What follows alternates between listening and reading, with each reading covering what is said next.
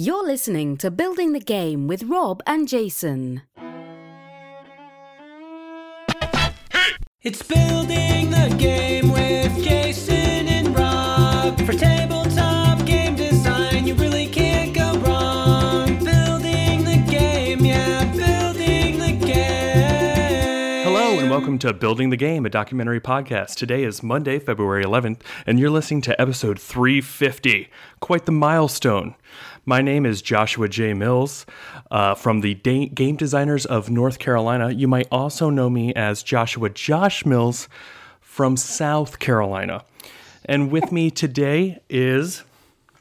Hi, this is Matt Riddle, and I'm here with Josh so that we can do a documentary podcast about game design and practicing your pitching experiences with each other so we can all learn together. Hi, builders. How are you?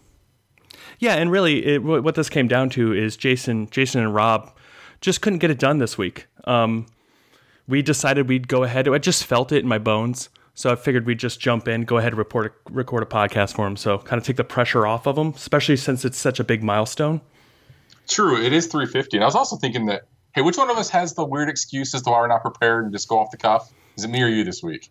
I'll take it. It's me. Well, work got crazy. Like, it's this thing I'm doing on my own. So, you know. Right, and it's so cold. It's cold. And when it's cold, I can't possibly prepare for a podcast. So we'll just go off the cuff. It'll be totally different than every other podcast where we also go off the cuff. Yeah. I mean, Matt is actually recording this from his house because by the time he got home, he couldn't get over here in the amount of time he had because it takes, like 14 hours.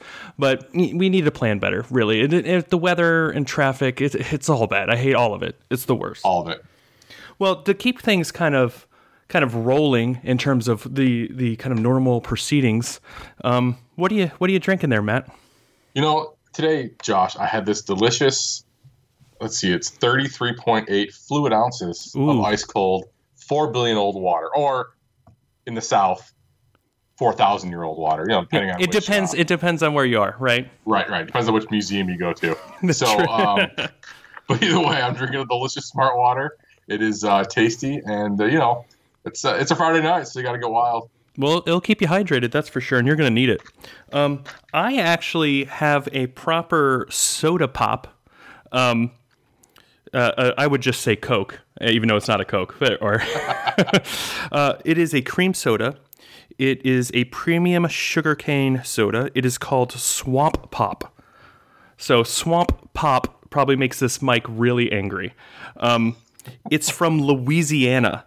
And the reason why I chose a drink from Louisiana is because my game, Big Easy Busking, is probably on Kickstarter right now. I think it's February 11th. Yeah, go to Kickstarter right now. Look for Big Easy Busking from Weird Giraffe. It's a game that takes place in New Orleans. It's all about musicians playing music. It's an area control game for 1 to 5 players. It takes about 45 minutes to play. It's a super fun theme. It's a really battle back and forth playing music for the crowds to get them to tip you and make a lot of money. So there's my plug for the evening. Big Easy Busking, Kickstarter, Weird Giraffe. Just go do it. I mean, they always say the way you can support us is by backing our games, right? It's true. It's true. And since you and I actually design games that people want, that's actually true this show, unlike the rest of the shows. Yeah, to this. Now you actually can get a game that you would enjoy. So that's super helpful. That's true. Well, I did hear on episode 349 that Jason is going to publish his own game again, which after Waterballoon Washout, why wouldn't you? I mean, the roaring success of Waterballoon Washout, really, why wouldn't you, right? The game that single-handedly closed down the board game bento box industry. Is what I heard. That's the same thing I heard. That's so weird. So let me pop the top of this Swamp Pop. Here it goes. Ooh, let me. Sounds delicious. Yeah, got a nice little fuzz coming off the top here, and let's see what it tastes like. Ooh, that's super. That's really cream soda. That hits you hard. It's cream soda to the 10th degree. Hold on, let me. Yeah, there's some swamp water mixed with some cream soda and I think some special sauce. It's kind of nutty, really. It's kind of nutty. I'm going to stop talking about the soda now, but if this were the actual duo, I would go on for at least 10 to 15 more minutes. I personally was hoping you'd give me a deep history on the American nostalgia that is cream soda, which, is, I'm sure, super interesting that all the builders would love to hear about. But, for the sake of time, we should probably move on, like you said. Sure, but if you want to go try it, go down to the Cracker Barrel and look for Swamp Pop. It's good stuff. All right. Oh no. Crap. I legit have now spilled it all over myself. It's not as easy as it looks to drink a soda and talk into a microphone. Listen, Jason and Rob are pros. So they are pros. Pop while doing a podcast. Not everybody can handle that. Not everyone can pull that off. Not amateurs like us. Definitely not. So, Matt, like, what have you been doing, like, design wise and kind of playing wise? Anything you're preparing for? Yeah. So you clean up your sticky, effervescent mess, and I will. I'll carry the weight for a bit. So yeah, basically, design wise, preparing for Unpub, which I think I just heard that Rob is not attending Unpub, which is really stupid. But I don't know if Slingerland's attending or not. I mean, let's hope not. But either way. So yeah, Ben and I are working on some stuff. I still design everything with Ben. Design with a partner, as we'll talk about later. But we've got actually a really cool project working on with a third designer. It's a 3-way project where we're trying to get into an existing product line with a card game, and that's pretty exciting. Can't say much else. Podcast people love it when you talk about things on a podcast, but you can't tell me details. Love it. They love it. But we're working on that, and then otherwise, we just wrapped up a 2-player train game of all things that we are hoping Rio Grande's interested in after the rousing success that has been Beta Colony. Actually, honestly, Beta Colony is going pretty well.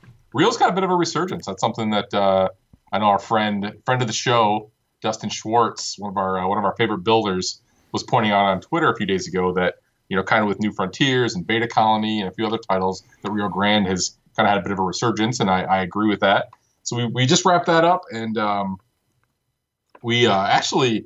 The other thing we're going to try to get together, I'm not sure we're going to have it ready for Unpub or not, is we are working on a game with an artist friend of ours who, I don't know if she wants us to talk about it publicly yet, but she has had a desire. Don't worry. This is definitely not public. Like 8 people. That's true. That's true. All 9 listeners may deduce what I'm talking about. But hey, builders, if you figure it out, keep it to yourselves, please. So yeah, she has the desire to draw a certain animal in a repeated fashion, and reached out to the Twitter sphere about maybe teaming up on that one. So Ben and I said, hey, we'd love to. So we're going to start a kind of another numbers on cards game, sort of in the Pete Mott's family, but with cats, as it turns out. So pretty excited about that one. Again, I don't know if we'll have it ready for Unpub or not, but we should have a few things going. We just kind of wrapped up with Fleet Dice and Beta Colony coming out. And Sleepy Hollow will be out any day now, right after the Milkman Kickstarter, probably the same time frame. So any day, or tomorrow even, and then we'll see. We'll go from there. But yeah, no, it's been pretty fun. So we kind of actually have for the first time in a few years, as we had been working on Wasteland Express expansion and a couple other titles, and a Sleepy Hollow, which was a gigantic undertaking. We actually are kind of at a fresh, clean slate for the first time in a while. So Ben and I are pretty excited. We're gonna start working on a Euro because we want to. We haven't done one in a while, and then probably always card games like we always do. So it's pretty exciting. Yeah, for me, for Unpub, like I had a child 4 months ago, so the normal getting prepared for Unpub stuff didn't happen in the same fashion. But what I've actually done is gone through and pulled a bunch of old designs that I just stopped working on, not because they were bad, but just because I had caught the bug for something else, or I pitched it a couple times and somebody was interested in it, and then maybe it fell through, and then I was like, I don't want to grab that again, especially because I have a 2-year-old and a 4-month-old. There's been a lot of time where I'm just like, whatever. But I'm pulling out those designs with the intention of just getting them to a place where I can evaluate them and say, is this worth kind of continuing and seeing if I can make this happen? Or should I kind of pull back and use some of these ideas in a different project? And one of those things is Backlot, which I've always really liked the scoring mechanic in that game, which is really unique. Basically, it's a theater, like crowds of theater with these long triangle pieces that you place in order, and then you are going to premiere your movie in one of the big months through November or October, but crowds overlap. So, for example, like if you're talking June, August, September, everybody's looking for a cool action flick, right? So if you release kind of an action flick in that time, you're competing with the other movies that are releasing around that time for whatever payout is in that month. But there's also a romantic comedy crowd that maybe was coming over, hitting August from, the summertime. So maybe you want an action comedy with some romance in it, and you could end up getting both audiences. So that's super cool. The main game is have the kind of the problem of, me and Nat call it the Montana problem, because it was just worker placement and it was boring and not anything interesting. So that's kind of why I shelved it, right? Because it's like, oh cool, I place a person, I do the action. That's like every other 15 game. But then I had the idea of because I was really hitting it hard, what could I do to solve this? And I really liked Porta Nigra. I know you're it's just probably like a medium level game for you in terms of likeness, I would guess. I got it for $16 or something crazy when it was just being blown out on Amazon. Which, by the way, always a good sign for a game's popularity is when it's $16 on Amazon. And I played it once with a friend of the show, Kevin Crowther of Hexagram 97 Games, or whatever the hell their company's called, and who's going to eventually have a game on Kickstarter theoretically. But I liked it a lot, actually. I liked most of it enough to want to play it again. I just haven't actually got to play it again. So, no, but I'm with you. It's got, I really like the...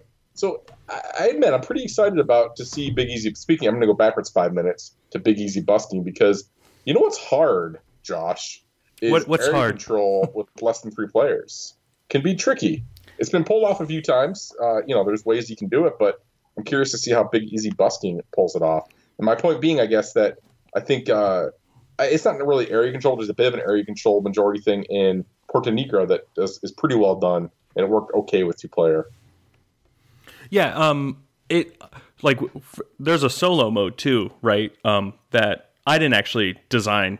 Carla designed it of Weird Draft, and when I was really skeptical, right? Because I already knew 2 players is hard to do. 1 player is going to be real tough. But when I played through it, I was kind of dumbfounded by how much it gave you the same experience, and I applauded her for that. I was damn. It's that solo gaming thing. I'm never ever going to do it. I don't have whatever it's in me that's going to pull a box out. I'm just going to play computer instead. I'm going to go log on and play. I'm a sucker. Unlike say friend of the show, builder friend of the show, TC Petty, who loves those indie games. I'm a sucker for a big budget PC, button masher or RPG. So right now I'm very slowly playing through the newest Lord of the Rings game, which is really it's really a button masher, but it's fine on PC. The point is, I love my high gloss, big budget PC games. I'm always going to do that before I'm going to set up a whole board game and play by myself. That said, the solo crowd, if you give them a good experience, is very supportive. They have been incredibly supportive of Fleet Dice, and especially Fleet Dice, but Fleet as well has a solo mode. Fleet Dice has a very popular solo mode. So yeah, we purposely went after and made sure that we had a solo mode for Fleet Dice, because we know that crowd is not only incredibly supportive, but if you give them something they like, they rep it for you too. So yeah, it's a good choice to get a solo mode in there, especially if you can pull it off so that it plays, like you said, like the actual game. It gives a good experience. Those guys and girls will be all over it. Yeah, and speaking from my day job, please continue to play the large video games on your PC. I always will. I always will. I'm just, I like video games. I've always liked video games. So, well, that makes me happy in that one regard. But yeah, the solo mode and Big Easy Busking is really impressive, and I didn't design it, so then it's good, right? So Porta Nigra, the reason why I bring it up, the way that game works is it has kind of cards with actions on them, and you select from those actions, right? And and the way I make stuff, and if you've listened to this podcast, I steal stuff I like, so I'm going to steal that, straight up. But that's going to be the call sheet for Backlot, which is about filmmaking and movie making. So, which makes a ton of thematic sense, because you basically, a call sheet is telling you who you need, where you need them, and what you're going to be doing, right? And maybe on day of production, you don't get to do all of it, or you push and you can do more than normal. So that thematic hook, taking that worker placement and replacing it with that concept, I think will really push that game and drive it forward. So I'm going to I'm going to bring it back from 2 or 3 unpubs ago. Yeah, I remember it. Yep, and see how it works out. Good. That's a good choice. I'd like to have. We've never really brought a large form board game. You're making fun of the South, and you're over there right, Broughton. Broughton. I'm gonna Broughton. No, the last time we brought a big board game to Unpub, I think it was like Unpub 3 or 4, which was the first one he attended, and the last one that was in like the high school cafeteria. And we brought Begon, which ultimately turned into Beta Colony, actually, which is a released game now. So, but the last 3 or 4 Unpubs, I missed one in the middle there, but we've had kind of small, quick stuff. But I like having a 90-minute board game if we can get something ready. I don't think we'll have anything for Unpub, but yeah, I think Unpub's one of those situations where you can actually get 3 or 4 or 5 plays even of a 90-minute game in one day, which is real hard to do outside of the Unpub setting. Oh yeah, for sure. And you get those designers that first day, and you're like, I need to make 15 changes before tomorrow. Yeah, I mean, it's funny because Ben and I go back and forth all the time. He, again, we probably cover this. I know we're talking about this again later, but he and I are a little bit different. I think I'm very good at digesting feedback, and because for 2 reasons, I don't take anything emotionally. In the same way that I don't really care about BGG ratings, I don't. Someone gives my game a 2, it doesn't hurt my feelings. I don't care. Yeah, sorry about that. Yeah, it's all right. You do what you got to do, friend. But in the same way, I don't react to feedback emotionally either. He doesn't either, but he's real resistant to feedback if it doesn't go with what he thinks he wanted in the first place sometimes. But then, to his credit, he's smart enough to let something filter in his brain a little bit and then come back later to it. So it's funny how we the way we generally process the Unpub feedback is we probably don't do much live that weekend. We digest later on and look for patterns and stuff like that. But yeah, that first day with other designers can be pretty nerve-wracking. Oh yeah, for sure. Well, actually, Matt, we got some calls, believe it or not. Some people actually called in for us, so I'm going to go ahead and play the first call here. I have no idea who these are from, so. Hello, yes, this is TC Petty III, and I have a question for Josh and Matt. Can you give us some tips and tricks on how best to handle board game design fame and fortune? Because we'll never get those tips from Jason and Rob. And remember to listen to Deep Design with TC Petty III on the Game Designers of North Carolina podcast feed.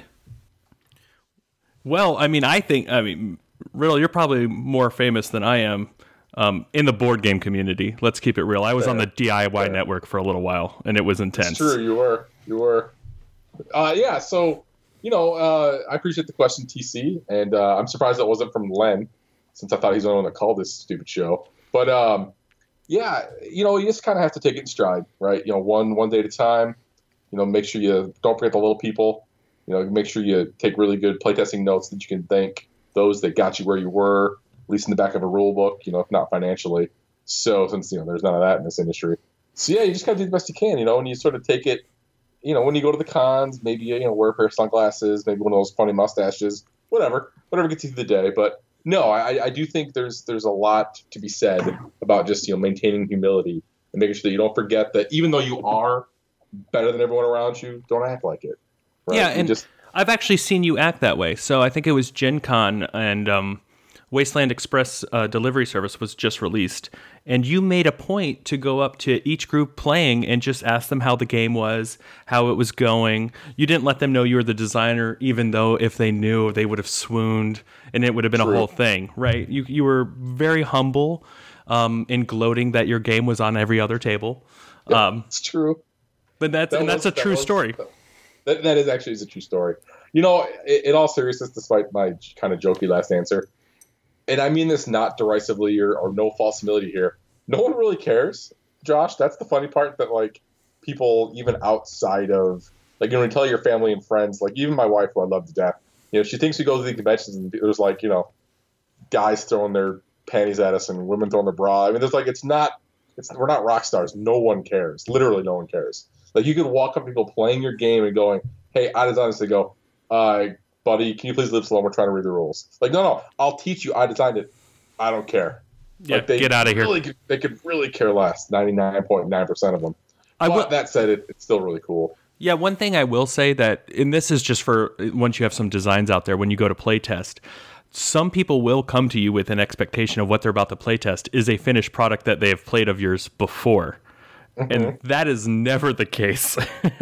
So I have seen at different conventions, people that have like, successful games or hot games, and then they're trying to run playtests, and then they get that person that really doesn't know the process in that group, and they start playing something, and then they feel bad because they're not liking it to the level of what a release game is. But they have a good time because they're playing it before it comes out. But always setting that always setting that expectation at the beginning of a playtest doesn't really hurt. For unpub, true. That's a great point for the unpub setting. It's definitely, a lot of people realize, what they're getting into, but there's also many that don't. They don't know what a prototype is. Nope. Especially when it's, a really ugly one. Like, that's neither Ben nor I have any kind of graphic design or art abilities. So our stuff's usually pretty ugly. Like it plays, but it's ugly. I mean, it'll play. It'll play. It works. Our stuff works, but it's you gotta level set what they're getting into for sure. All right, cool. And we have another one. This one's a little bit longer. Don't know who it's from, so let's find out. Hello, new and improved Building the Game podcast. This is Julio Nazario. Yeah, that's right, Julio Nazario, not Julio Navarro. I am so excited to be hearing good board game design insight again, and not the tangent palooza that has been going on lately. This is my first time calling because I know that my design questions will be a little too complicated for Rob and Jason. But with you guys, I feel that I can get an experienced perspective. So here goes. You both have been very successful in working on co-designs. Matt, you are the sucky half of a fantastic design board, Ben Pitchback. And Josh, you have been very successful in taking design credit from Nat Levan. So my question is, what is the right way to work with a co-designer, and how can I be successful in co-designing? I have had some problems with a specific co-designer that shall not be named, Jason. And just kind of moving forward and making progress on a design. Please, give me some insight. Well, that is all for now. Looking forward to hanging out when the convention season starts out again. Keep doing great things. Bye. Oh, well, great. I'm glad we got that call. That's a good one. I think the key to success is is having different strengths, right? And then making sure the work you really hate doing, the other person likes doing. That's a really good tip. Like, I mean, I guess step one would be don't team up with Jason, for God's sakes. Oh, I don't know. Why? We thought that'd be a good idea. Yeah, that doesn't make any sense. I really hope the thing he's bringing to Kickstarter isn't a co-design. I would feel really bad about that. Oh, yeah. Well, it'll be a game. No, I do think, to answer the question seriously, since I know there's a little joke there, great friend of ours, Iron Design Challenge winner right there, calling into the show since he heard Josh and I around, which I appreciate. So, yeah, he I do think not only is the opposing strength thing is important, I also think it's really important to pick somebody that, I've said this probably a million times on different podcasts, but you have to pick somebody that you can be honest with and be straightforward with. Like it's if you spend the entire time dancing around each other's feelings and trying to make sure you're like, well, that's a pretty good idea, but what if we do this instead? So they'd be like, no, that idea is stupid. We're not doing that. Think of something better. It's so much easier if you can be straightforward. So obviously Ben and I have the advantage because we've known each other for a long time and we can kind of have that honesty. But I think that's really important in a design duo, is just somebody that you can be honest with and someone that you can cut right to the point with. Yeah, absolutely. And that's how me and Nat work. And we also give each other some freedoms in terms of like, I'll be like, I know you don't think this is going to work, but I'm going to go through and play test and push it forward because I think there's a way for this to either work or yield some other solution that is different, right? Because the way I design is I like to play test a lot. I like to experiment with weird ideas that probably will fail, and they do most of the time, but every now and then one will resonate. And Nat's perfectly fine being like, yeah, you go do that, because he doesn't have the same playtesting group. he would prefer me to go and play test the game a whole bunch, and him like do kind of like rebalancing and adjustments based on what I've done. And I don't mind going out, taking an hour and be like, I'm going to try this super, super duper weird idea in this game. And if it just blows up, oh, well, it's not an hour lost. It taught me a lot of things. And every once in a while, one of those ideas will work. And then he'll be like, there's no way that works. And I'll finally get him to play it. And he'll be like, how does this work? Like, it surprises him, right? And then he can go through, and I'm like, yeah, here's a game design I give to Nat. So you're doing this with the dice, and you're selecting one in each round, and they're compounding on each other. And there's like a bunch of buildings and stuff that do things that you're going to buy that like make your engine better, right? I do not do anything with those buildings. I merely say the theme of what maybe they should do. And that could just be like, oh, you know what'd be cool? Oh, you know what'd be cool? Oh, you know what'd be cool? By the way, this one probably should be 1 point instead of 4 points. And this one should be 2 points. And I'm like, whatever, man. Just print them up and I'll cut them up and take them to a play test. Mm-hmm. Yeah, no, that's totally fair. And that's actually, speaking of playtesting, I mean, you and Nat, I guess, don't have the advantage of being completely local like Ben and I do. But that's actually probably the part that makes designing for the partner the easiest, is that you can just playtest your own stuff, because we really are lucky. We don't have to show anybody anything before we want to. Like, even like in an unpub setting where you have a little more freedom to have a pretty alpha, an alpha game out there, we don't really have to do that, because we can play stuff by ourselves hundreds of times before anybody else in the world sees it. So that tends to be how we operate. And I do agree earlier that it's nice to have somebody where you've got I mean, I say this all the time, and it's not joking. I mean, Ben comes up with, almost all of our initial, I mean, I've had a few, but we'll call it 70% of our initial ideas, like we'll call it the seed idea. And after that, we just kind of hack at it and go from there. And that's kind of how we operate. So it's, I wouldn't be doing this without him, because he has, so many of those initial ideas. And it's just one of those things where, and he, with that said, is not as good at, maybe the second half where you're getting something home. So having to make sure you have the right partner from that perspective is very important as well. But yeah, no, it's I don't know. I like it because it's collaborative. I'm never going to sit here by myself and pull a prototype out and play it. I'm not. The minute Ben's done, I'm done. I'm never going to ever do it by myself. I just can't do it. It doesn't, as much as I enjoy it, and I enjoy it a lot, but I just don't have whatever it takes to do that. I'll pull something out on paper, and I'll think about it or do some math, but never am I going to sit and try to play through a prototype myself. It just doesn't work for me. So yeah, and for me, like what I do, which is probably even crazier, is I'll pull out kind of the proto and then just steal components and cards from other games. Like, oh, these are contracts now, and these are the resources. And when I'm kind of thinking about how a design could work, I like it on the table and I move things around. Nat has pretty much see the whole picture of how everything's going to function with each other before he can kind of push forward in terms of prototyping. So like it kind of balances itself out. And I would say he's much better at bringing it home too than I am, because I'm just like, ooh, new thing. Yeah. All right. Well, I feel like, we've had success doing it. I don't know if you will, but you're working with Jason. We're available. I was going to say, lowest common denominator, I would say, do the best you can, with Jason, and then go from there. But yeah, sometimes you just got to pick a better partner. Got to cut your losses and move on. Yeah. Nat's actually, just to give some perspective, is Nat's in Philadelphia, and I'm in North Carolina, in Durham. And the reason why I think we can make it work is because I have the Game Designers North Carolina. We also have a podcast, Game Designers North Carolina podcast. Go check it out. But we have that group, and we meet almost once a week. So kind of like how you and Ben are able to play test a lot, that I can play test a lot with that group, and we have that same kind of level of trust, right? Of like, hey, this is not great. This is real early.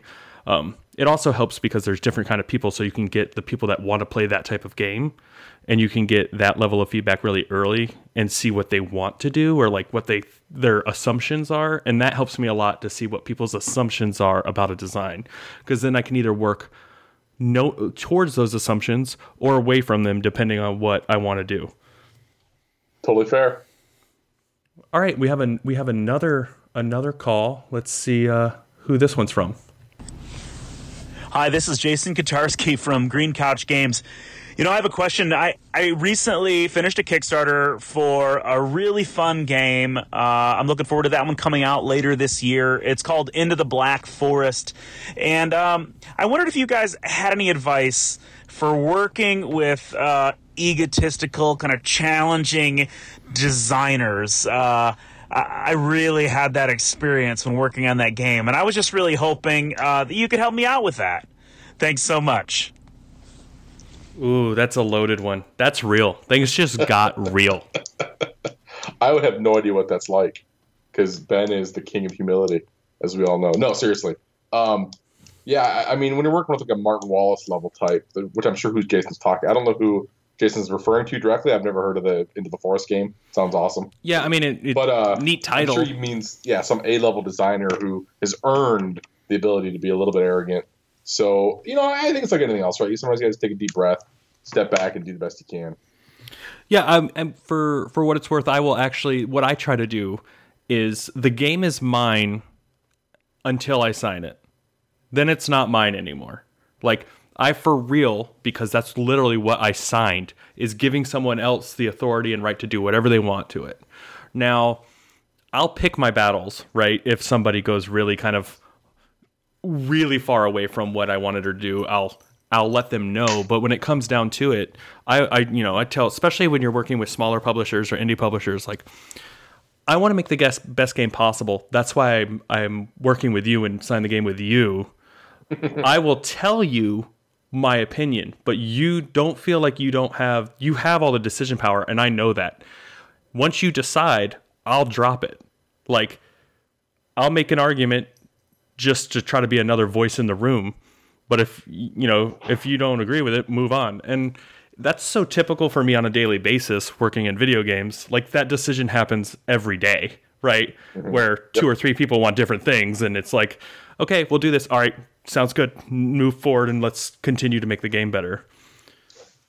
That's good advice, honestly. Again, no tongue in cheek. It can be hard. So I'll be honest. I think to some extent, I don't want to overstate it. I think Ben and I were kind of those difficult designers on a project, and frankly, they publisher gave it back to us. And I tend to be with you, Josh. I mean, I work in a committee, kind of one of those committee settings at work, and I understand how everyone's going to have opinions, and you kind of got to do what you got to do. And the publisher is the one who signed the game and is the one who is putting the financial burden down. So I agree with you. I think in general, I'm going to defer to them. We did have a situation where we did feel honestly like the publisher was making, or was what they wanted to change, what they wanted to, kind of approach was just not to the benefit of the game.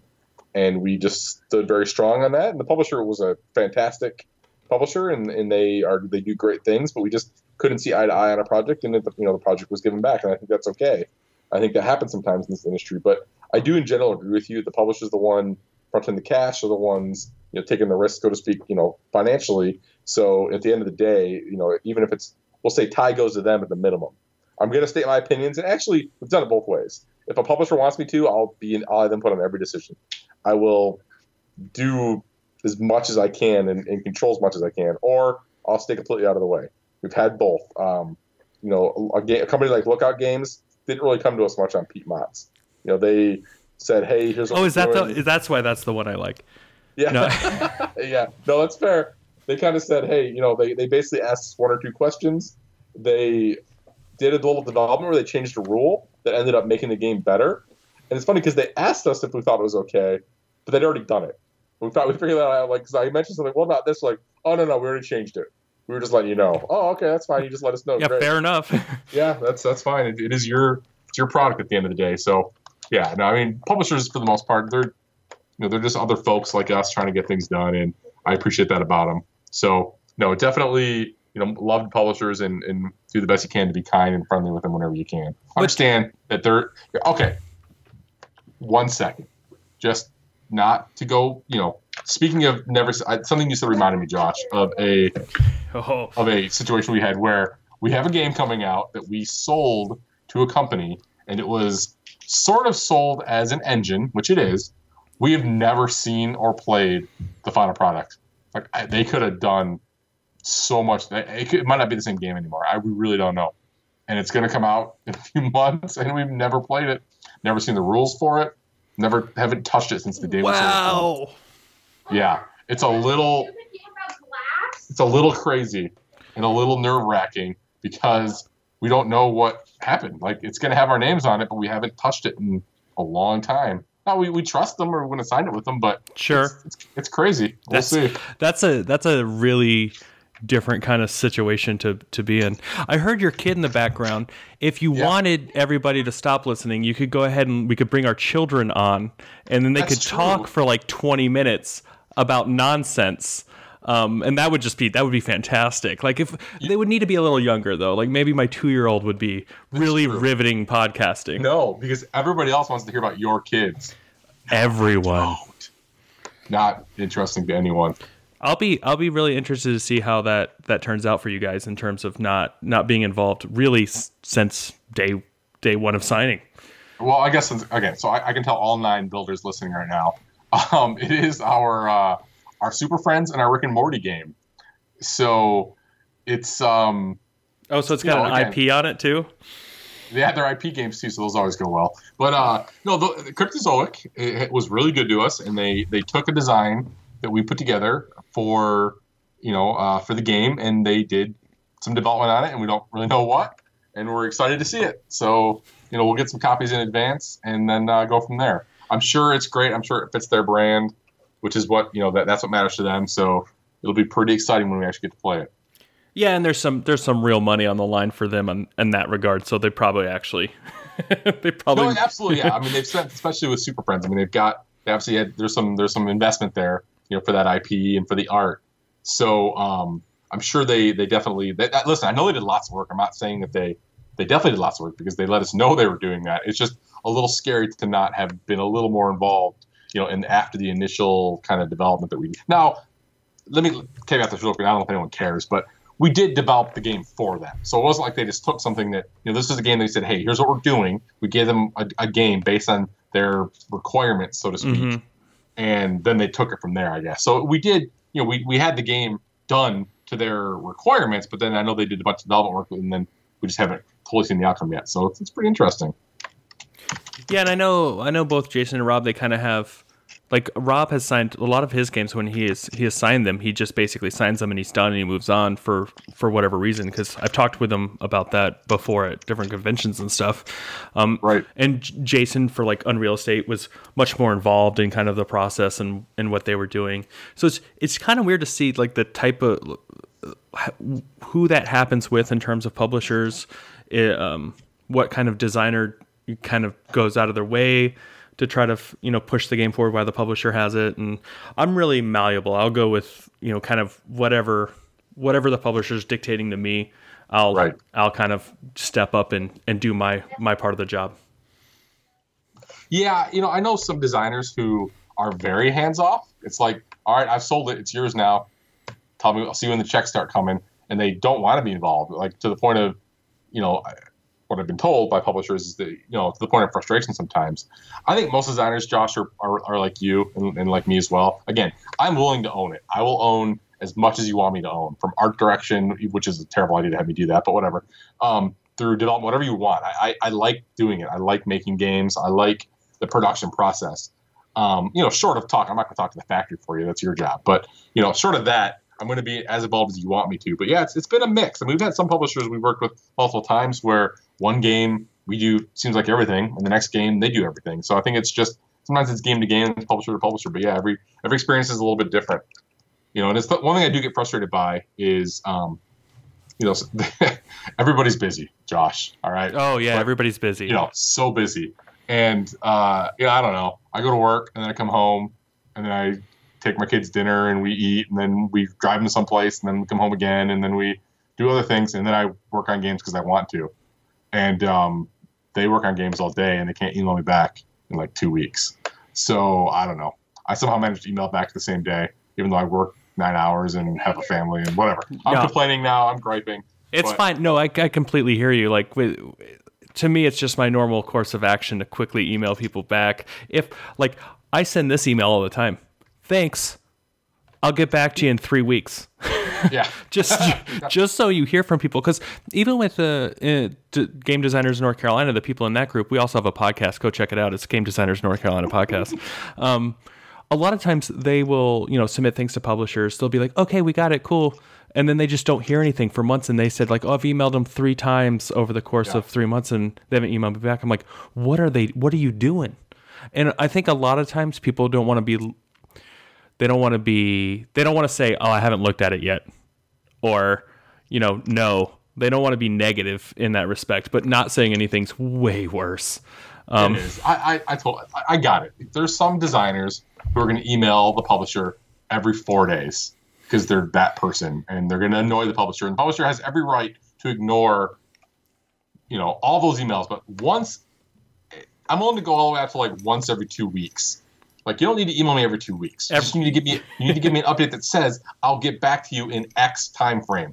Let's say it's 3 months. Okay, fine. Then I will give you 3 months. I will leave you alone until that 3-month window is closed.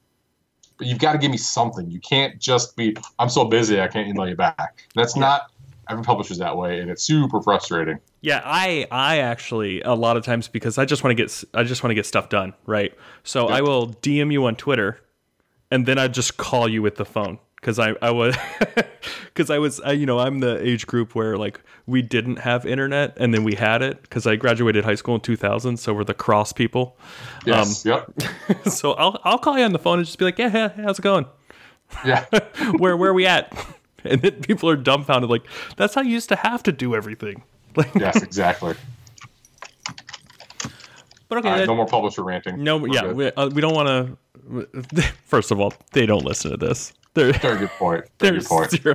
Van Ryder Games might. Maybe they do. I got a game for you. I don't. I'm just saying that. But by Unpub, I'll probably have thought of something. Nat, go ahead and get something together. Well, do we want to pitch a game? We have maybe like 10 minutes left. I don't really have anything super prepared, but I know you had something.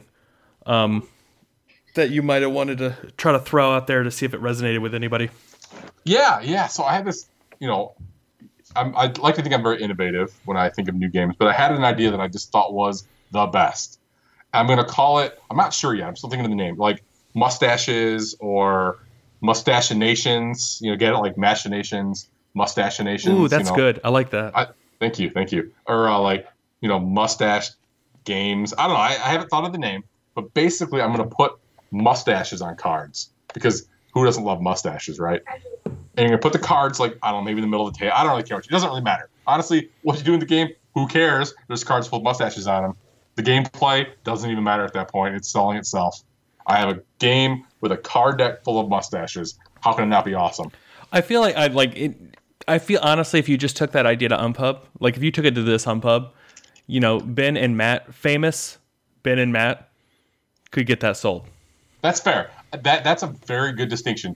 If I took it to Unpub, correct, it would be sold immediately. Like before the Unpub even started, right? That's fair. It'd be Thursday. That's totally fair.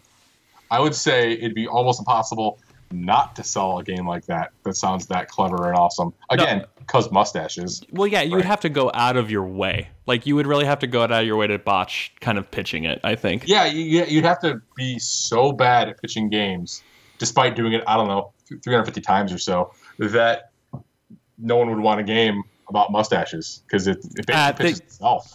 No one could be that bad. It's just not possible. Impossible. Well, I had a game I was going to pitch, but I don't know. It is grid based, and we know how that goes. But this is a legit game I have that I brought back out. I was talking about Backlot. This one's called Spookyard. Okay. It is a 3x3 grid of cards. Everybody slow down. It's cool. They're face down, and basically what you're trying to do is your ghost in a graveyard or a spookyard, and you're trying to control the spookyard. So the first person to have 5 ghosts down in this grid wins.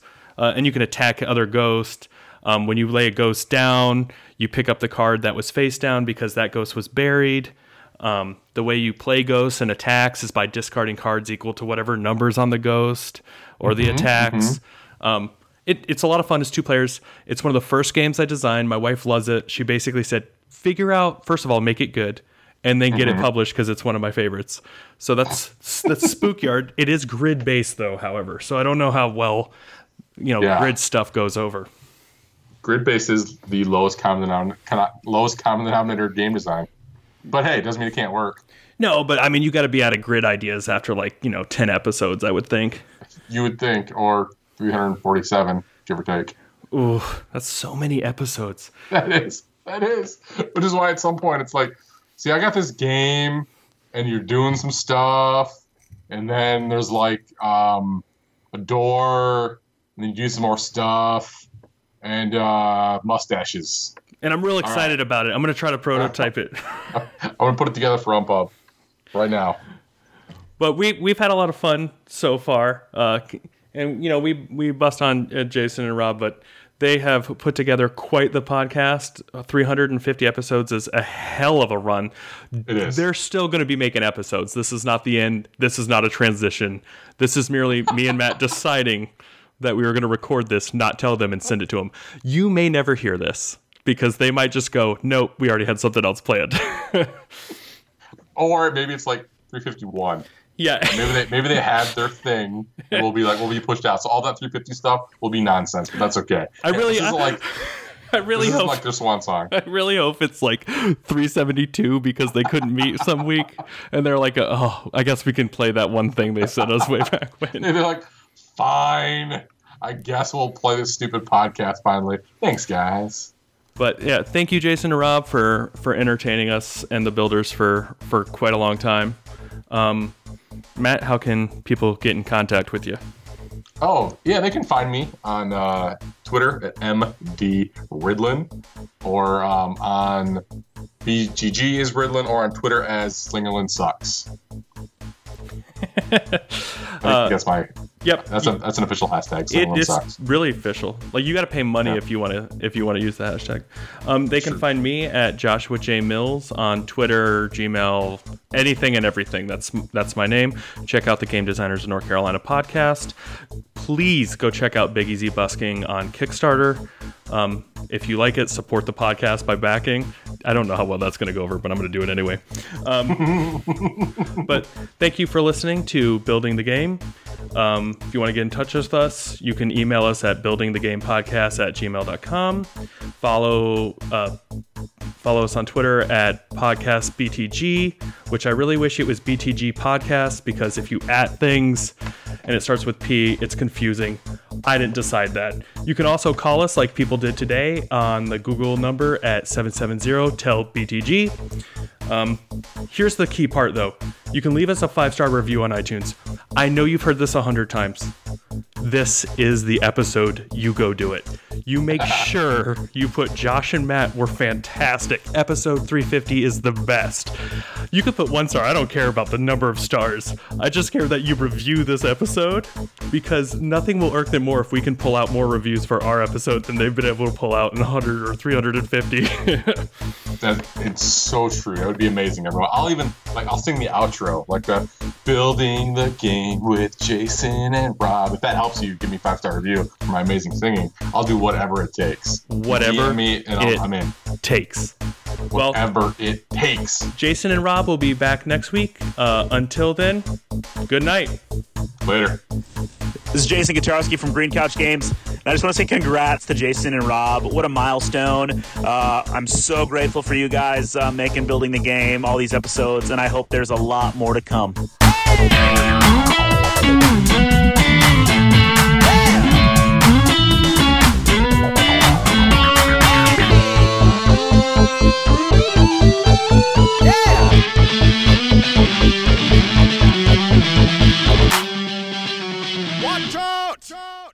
Building the Game is a co-production of Imminent Entertainment and Poorly Designed Studios. All of the ideas presented by Rob and Jason are property of the Building the Game podcast. Next time on Building the Game. All right, I didn't want to make you edit. Sorry. Oh, I'm gonna make Rob do it. Actually, we should leave this in and see if they listen to it before they post it, because they have no idea it's coming. No, So it's true. It'll totally go. It'll go live with dead air for 10 seconds while you look at me on camera as I look left at my daughter. I mean, you know what? I'm leaving it in. I'm not gonna do anything because I want to see if they listen to anything or if they just post it blindly. Because we could be cursing up a storm. We could just be talking trash about both of them. We could be doing anything right now. It's very true. But yeah, I don't even want to guess whether they're gonna listen or not. I don't know. That's funny.